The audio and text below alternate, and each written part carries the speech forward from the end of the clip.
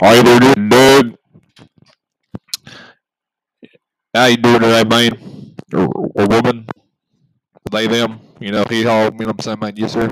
Uh, and back, today, man, like I promised, I'll be trying to post more regularly, man, you know what I'm saying? I got a question here from you.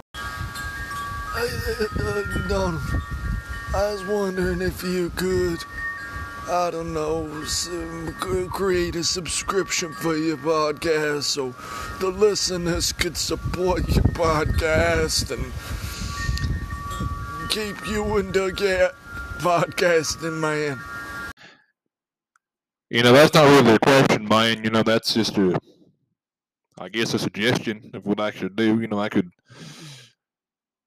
I had a subscription service to this podcast, but that would be goddamn stupid, man.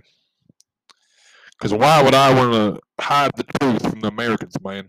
You know what I'm saying? I ain't no fucking CNN, or shit.